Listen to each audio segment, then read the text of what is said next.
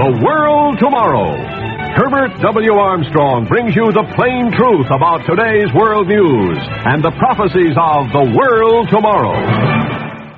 Well, greetings, friends. This is Herbert W. Armstrong with the good news of the world tomorrow. Why is it, my friends, that today we believe exactly the opposite of that which Jesus Christ taught and of that which the church, as it was inspired by the Holy Spirit in apostolic days, did believe? Even the churches of Gentile-born converts raised up under the Apostle Paul. Why is it that today we practice customs exactly opposite to those that they practiced? We do not follow the customs that they followed, that Paul taught the Gentiles, but those that he had abhorred, that he warned them against, that had been practiced by the pagans for many centuries before Christ. Why? Why is it that the Bible has been turned upside down, that so many people say, I just can't understand the Bible? There is nothing more shocking than this, and my friends, when we begin to open the Bible, when we begin to really see the truth, there is nothing more interesting, nothing more fascinating, and certainly nothing anywhere near as profitable if you can only know the truth, because it is the truth that shall make us free. Now, we've been going through the life of Jesus Christ, Matthew, Mark, Luke, and John, to see what he did teach, the example that he did set, the customs that the early Christians, inspired by the Holy Spirit in the days of the apostles, did follow.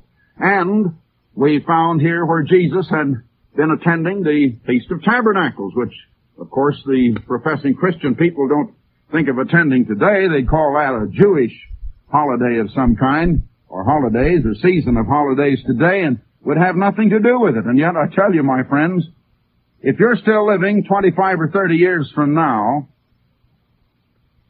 I'm not setting the date. You may think it'll be 40 or 50 years from now, but whatever time it is, after the second coming of Christ, and it is going to be in the immediate future and before this generation ends, you will be keeping the Feast of Tabernacles, every one of you. Yes, you will. Because if you don't, first you'll find that there is a drought and a famine, and then there'll be plagues, and you'll start to keep the Feast of Tabernacles, because the whole world is going to do it when Christ comes to rule this world with a rod of iron. And the whole world is going to obey. And then the nations are going to say, come, let's go up to the kingdom of God, to the house of God at Jerusalem, which will be ruling the whole world with Christ as the head of that kingdom. And we'll walk in His paths, we'll learn His ways and do them. And the law of God, that a lot of people just don't like at all today, the carnal mind is enmity against God and is not subject to the law of God. When you find anybody opposing the law of God, you know there's a carnal mind. That is one of the ways that you can know. There is a carnal mind antagonistic to God. Yes, and that's one way you can know them. By their fruits you shall know, and that's certainly one of the fruits. But the whole world is going to seek God and His ways, and the law will go forth from Zion, and Jesus Christ will be rebuking strong nations afar off, till they beat their implements of war into implements of production and of peace, and they shall learn war no more.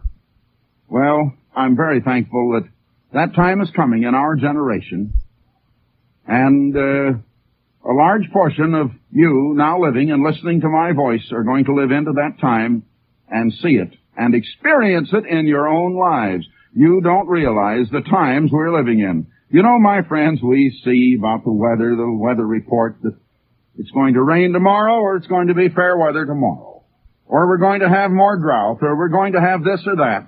And it usually happens. The weatherman may be off once in a while, but some of us are rather amazed at how accurate he is. Well, there are signs by which he can know, and Jesus Christ Himself said that. But He said, how is it that you don't know the meaning of this time? And the world doesn't know anything about the significance of the time in which we live. With these 2 world wars we've already been in, and another world war now in the making. There is a meaning to this time, and there has never been a time like this on the face of the earth from the beginning of creation until now. You're living in times that are totally abnormal, unnatural. There has never been a time like it. You know that 90% of all biblical prophecy foretells this time and its meaning. But people don't know anything about it because they don't understand Bible prophecy. They don't understand the Bible, period. Now we've been going through the life of Jesus. We've seen how at this Feast of Tabernacles, on the day after, he had been talking to a group of Jewish people around there. Of course, they were Jewish people at that time around Palestine. And because of some of the things he said, many believed on him. But they didn't believe him. Even those who believed on him. They didn't believe him. They wouldn't follow him. They rejected what he said. It's always been the same. It's the same today. They still believe on Christ, while they do exactly the opposite of what he taught and commanded, and they follow other precepts and other examples. Jesus said he had set an example that we should do as he had done, and Peter wrote that we should follow his steps, that he set an example for us. But they don't do it. Well, after he had passed out of the temple, and as he passed along, here was a blind man that had been blind from birth, and Jesus had healed him. Now we're coming down to the 9th chapter of John. John's Gospel, chapter 9, and now verse 8. After he healed this man, whereupon the neighbors, and those to whom he had been a familiar sight as a beggar, said, Is not this the man who used to sit and beg? And some said, It is. Others said, No, but it's just like him. They couldn't believe he was the same man because he wasn't blind anymore. No one had ever been healed who had been blind from birth that they knew about. They'd never heard of such a thing. He said, I am the man. So they asked him, How were your eyes opened? And he replied, The man they call Jesus made some clay and smeared my eyes with it and told me, Go and wash them in Siloam. And so I went and washed them, and I got my sight. Now I explained in the preceding program in this series how the clay didn't heal him, and the waters of this river had nothing to do with it. There was no mystic, miraculous powers in that water or in that clay. I might mention to you, incidentally, that clay, and especially if it's the right kind, does have a certain healing and soothing effect on skin sometimes, and is a good thing. Most people don't know that.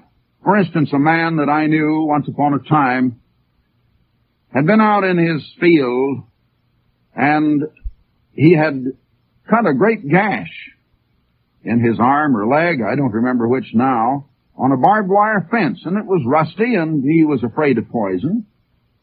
And it was bleeding very profusely, and there was a lot of clay around there, and he just plastered shall we say, a big gob of that right on his hand or leg or wherever it was that he had been cut. And he left it there quite a while, and it coagulated the blood, it stopped the bleeding, and to his amazement, it just healed right over. Well, we found later that was a rather special kind of clay, and I had some dealing with it for some time, and that was a special clay. It had been mined from 35 feet down in the ground in a certain place. We've never found any other quite like it. A number of chemists were rather amazed and thought it contained 2 or 3 new unidentified elements that the chemists or the scientists had never discovered before. I think since those elements have been added, though, to the number of elements. At that time, there were supposed to be 92 or 93 elements, and I haven't really kept up with that. I'm not a chemist professionally. I've known a little about it, as I think any layman should know a little of the fundamentals, and that's about as far as my chemical knowledge has ever gone. But nevertheless, I know that there are more elements now. Some more have been discovered in the past quarter of a century or thereabouts. Anyway, even ordinary clay is sometimes good, and a lot of farmers know that. They get out and get their feet in it sometimes when they don't have their boots on. But nevertheless, the point is that it is not just a healer, and the clay didn't restore his sight. And certainly, I would think I was a little out of my mind if I tried to say that you can just pick up some clay and spit on it and put it on your eyes, and if you're blind, that's going to give you your sight.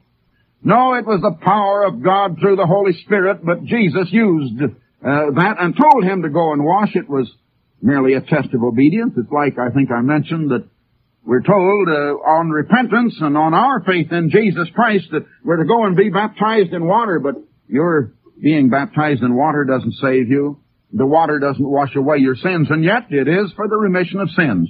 Well, it's merely the type, the figure, the symbol, and it represents that which does wash away your sins, which is the crucifixion, the death of Christ, paying the penalty for your sins in your stead on the cross. And Baptism, of course, going down into the water, pictures the death of Christ. Being buried under the water is the burial of Christ, and coming up the resurrection of Christ, and the type of our future resurrection. Also, it's the death of the old self and the burial of that old self, typically, figuratively, in the water. That's what it means, and you've got to really mean that in your heart. You have to believe on Jesus Christ as your Savior with all of your heart, or you're not ready to be baptized. And I explained in the preceding program, I want to remind you of it, those of you who were listening, that your repentance does not save you, your obedience to God and His commandments does not save you, and your faith in Christ does not save you. Now, your faith, you're to believe not only on Christ, but also to believe Christ. That is, believe His gospel. Believe what He preached. Today, people want to believe on Him without believing Him. In other words, they believe on His person, but they don't believe His message. Now, you have to believe both in order to be saved, but that doesn't save you. Your faith in Christ, your faith in what He said and your acceptance of what He believed does not save you, but your faith in Christ after you have repented of your sins, and in connection with your repentance of your sins, which is the transgression of God's law, which means your disobedience to God, and now your acceptance of God as supreme authority and His Word, the Bible, by which He speaks to us as the supreme authority in your life, that you henceforth and forever will live according to every word of God as far as you're able, that you will begin to study the Bible to find out how to live and how God wants you to live, that you will tremble before the Word of God, that you will realize you're going to be judged by that Word, and it is that Word in you which you sort of eat, so to speak. It's spiritual food, and you eat it right out of the Word of God that is to feed you and nourish you spiritually. Now, your repentance and your profession of faith does not save you. It does reconcile you to God, and God will put His Spirit in and thereby beget to eternal life everyone who repents and who confesses and accepts Christ and His gospel and believes in it with all of his heart. None can do that except the Spirit of the Father has called him. None can repent except God grants that repentance. None can come to that belief except God grants it. None can come to the Son except the Spirit of the Father calls him. It is all the calling and the election of God. Now, of course, many are called and few are chosen. But when you have been called, when you have repented, your repentance, your faith does not save you, but it does reconcile you to God, and then God fills you with His Spirit. He puts His Spirit within you, and His Spirit is the faith of Christ. That is the faith that saves you. By grace are you saved through faith, and that faith not of yourselves. It is the gift of God. We are His workmanship, created in true righteousness and holiness, unto good works, which God before hath ordained that we should walk in them. That's the next verse in that little passage beginning in the 8th verse of the 2nd chapter of Ephesians. But it is the Spirit of God that imparts the love of God shed abroad in our hearts by His Spirit, the love that fulfills His law, that thereby imparts God's righteousness. Now, of course, if you're going to be a stubborn mule and balk and you refuse to keep God's commandments, God is not going to put His Spirit in you. He can't. He will not use you as an instrument. But it is when you become a pliable instrument, receptive, teachable, to receive the Spirit of God and the love of God and the understanding of God, to understand His Word, the Bible, the faith of Jesus. That's when you are finally converted. And it is the righteousness of God imparted to you through the love of God, the Holy Spirit, and the faith of Christ imparted to you by a divine miracle through the Holy Spirit of God. That, my friends, is what saves you. Now, I just wanted to remind you of one thing in that connection, because I spoke at some length on this in a broadcast just a day or two or three ago. You find the description of the true church. Which is the true church? Now, you find a description of the true church back here in Revelation. Let me see, one place is in the 12th chapter of Revelation, and the last verse, the 17th verse, It's the church the devil is very angry with. The dragon is the devil here. And the dragon, or the devil, was wroth with the woman, that's the true church, and went to make war with the remnant, that's the very last generation of her seed. In other words, the last generation of the church, which is now, today, in this mid-20th century A.D., which, now here's the description of the church, which keep the commandments of God and have the testimony of Jesus Christ. Now, that is also described in the 14th chapter, and that is even better. The testimony means the exact words of Christ and believing it. That is, they believe His message, His words, which are in the Bible. But in the 14th chapter, here again is the description of the church. In the 12th verse, here is the patience of the saints. The saints compose the church. Here are they, now here's the church, the saints, they that keep the commandments of God and the faith of Jesus. Not that have faith in Jesus, but have the faith of Jesus transplanted into them. There it is, that's the church. It's the faith of Jesus and the righteousness of God, and you can't supply either one. You must repent of your sin, willing to keep the commandments of God, which you're unable in your own power and strength to do. In the first place, you don't have the mind power in your carnal mind to understand fully in the Spirit and in the principle what the commandments are and how to keep them. But God, through His Holy Spirit, will open your mind to understand if and when you study the Bible. Now, and that's after you're converted, that is after you receive His Spirit, after you're begotten of God. Then, the Spirit of God is also faith. That's one of the gifts of God. And the Holy Spirit is the Spirit of faith. The faith of Jesus. It's the faith of Jesus and the commandments of God. Now, the commandments of God tell you what sin is. It is sin to transgress them. Therefore, repentance is toward God. And Paul went out teaching to the Gentiles repentance toward God because they had violated the law of God, and you repent of that and you don't want to do it anymore. And faith toward our Lord and Savior, Jesus Christ. It's the faith of Jesus. You have your faith toward Christ in order that you may receive the faith of Christ. You'll find that in the 3rd chapter of Galatians, where it is explained that first your faith in Christ, that's a condition. And then God, on that condition, will give you the faith of Christ. But, provided also that you have repented and that you want to keep His commandments. You want to surrender to God, the law of God, the rule of God. God is the supreme authority. You yield your life and your will to His. Now you try to find His will, which is expressed in His law, and do it. So, my friends, you have the commandments of God if and when you've received the Spirit of God, the divine love of God that comes from God, which is the love that will keep His law and give you the understanding. And then you can say with David, oh, how love I thy law. You know, these people who get so angry at it, they can't love the law of God. And then again, you know, great peace have all they that love thy law, and nothing shall offend them. Yes, if they only loved the law of God, they would have peace of mind. They wouldn't be so perturbed. Well, Jesus said, I am not come to bring peace but a sword. And a man's foes will be they of even his own household, and people do get angry at the truth. Jesus is the light of the world, He said, as long as He was in the world, and now we are the light of the world. I explained that in the preceding program. Well, now let's go on.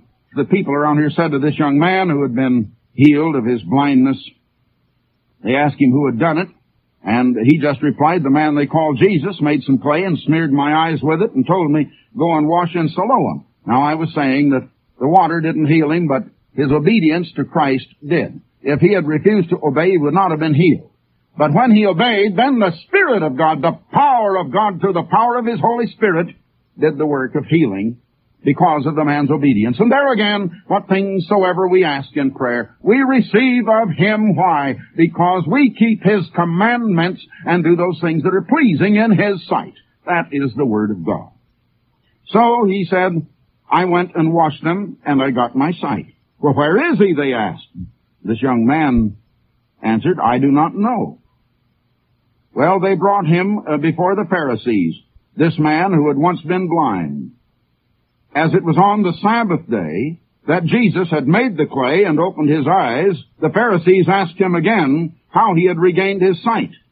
You know, they were looking for some chance to get at Christ. Now let me explain once again, as I have in past broadcasts when we've come to this phase of the subject in the past. There was certainly nothing in the law of God prohibiting anyone from healing the sick on the Sabbath day. That is not part of God's law about the Sabbath at all. But first the house of Israel and then the house of Judah had broken God's Sabbath and worshipped idols. And for those two cardinal great sins more than any other, they were driven out into the greatest punishment that God had ever meted to a people. Now in the days of Ezra and Nehemiah, let me see, that was, about 500 years, approximately 500, a little more than 500 years before Christ.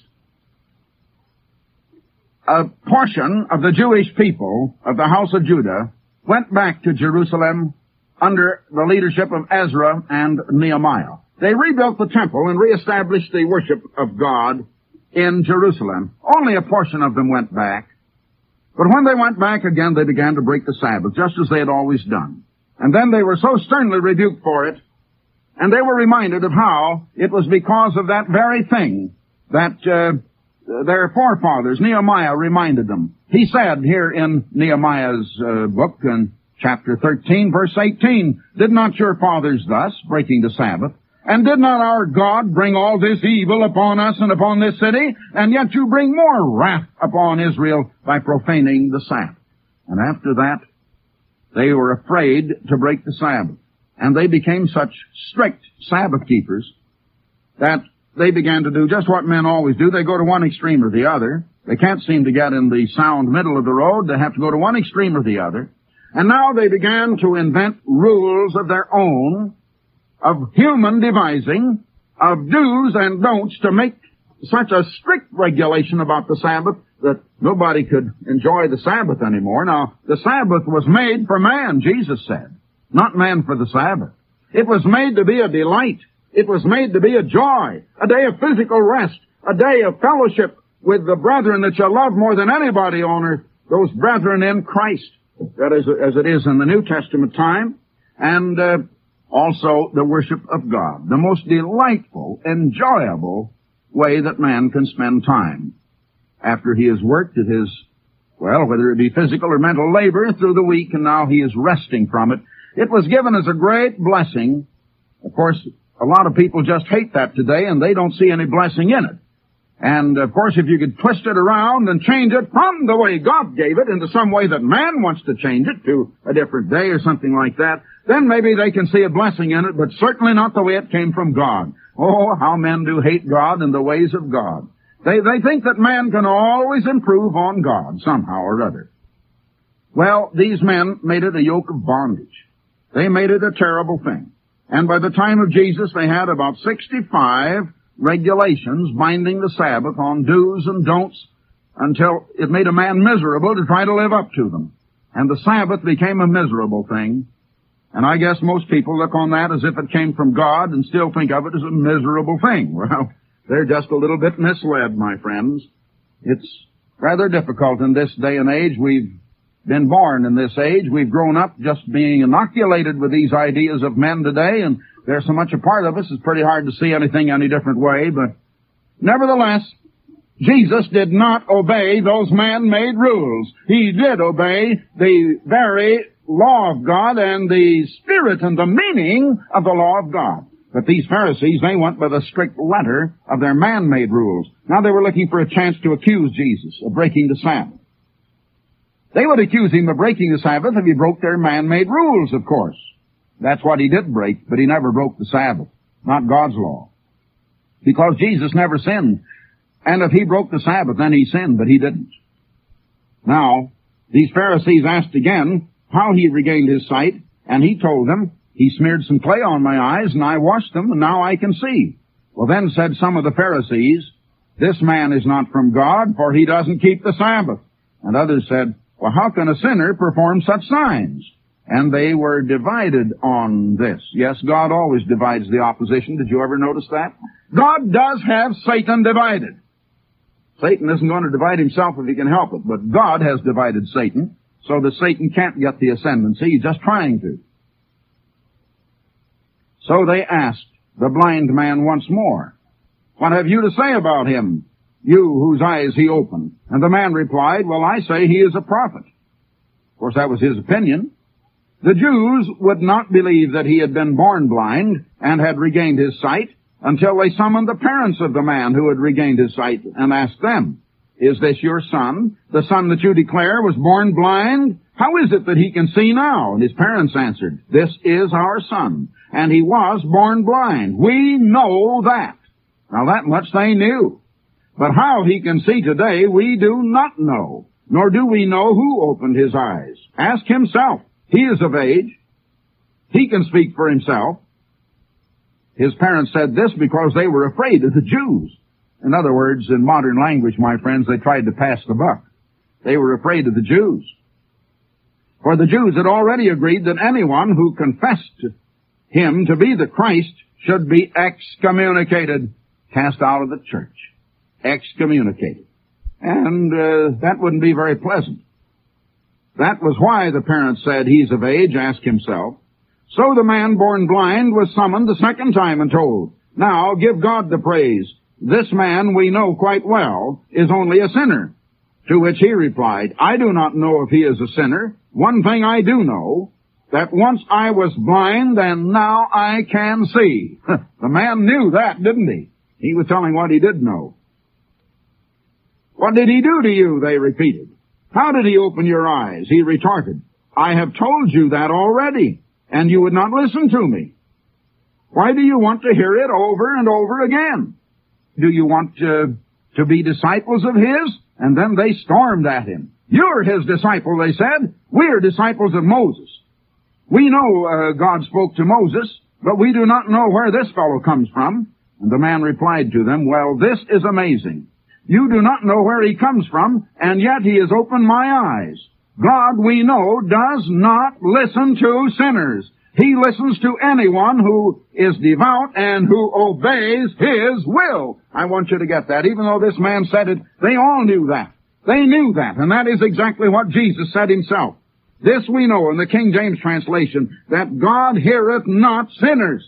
The minute you repent, though, and profess and accept Jesus with all your heart as your Savior, you're no longer a sinner, and then God will begin to hear you. But until that minute, God will not hear sinners even when they pray. But if any man be a worshipper of God, and doeth his will, him he heareth. Will you hear that, my friends? For more information, please visit our website at www.coglittleflock.com.